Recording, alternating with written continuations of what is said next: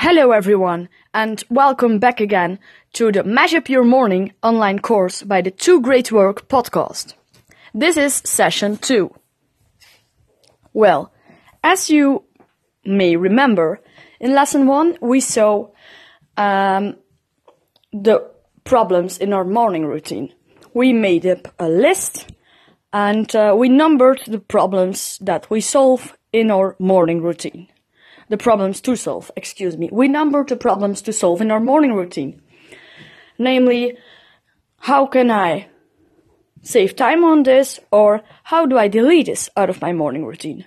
Obviously, we're now going to spend time on saving time on things in the next sessions. Saving time is a key to a great morning routine, and we'll get right into some knowledge and some practical tips for you. So, maybe, and actually most of the time, you'll have different problems in your morning routine. I recommend to tackle them one by one. So what I want to say is, don't try to drastically mix up your morning routine if you're not that kind of person. You need to establish a long, sustainable morning routine and a thing that you can keep doing long term.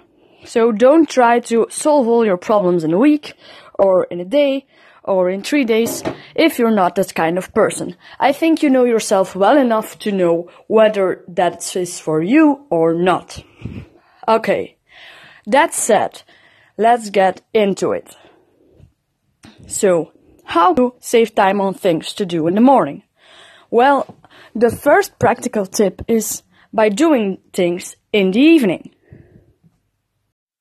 So yeah, how can you save time? Well, first of all, think about which tasks you can move to the evening before. For example, prepare your bag for school or work, prepare your lunch for the day after, prepare your breakfast, and so on. And maybe another tip, take a shower in the evening instead of in the morning. These are little adaptations you can make to make more space in your morning. But how do you practically do that? Well, if you have some of your problems which you can prepare yourself for in the evening before, you simply set a timer on your phone. Everyone has a phone these days, with a clock and a timer function. You set a timer at, for example, 10 p.m. to start your preparations for the morning after. In that way, you're not doing any other activities and you can pick a time that suits you and your needs for that day. So, think about which things you can prepare for the day before. Think about small habits like taking a shower in the evening or preparing your lunch. And pick a time and set your timer to it. That's your hack for this session, and that will help you save your time when you wake up the day after. Some extra tips for preparing your breakfast specifically, maybe fruit or overnight oats.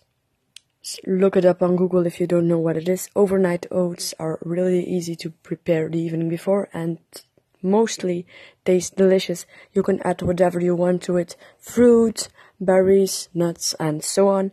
And as you may have thought already, it's very healthy and it gives you lots of energy. So that's the trick for today.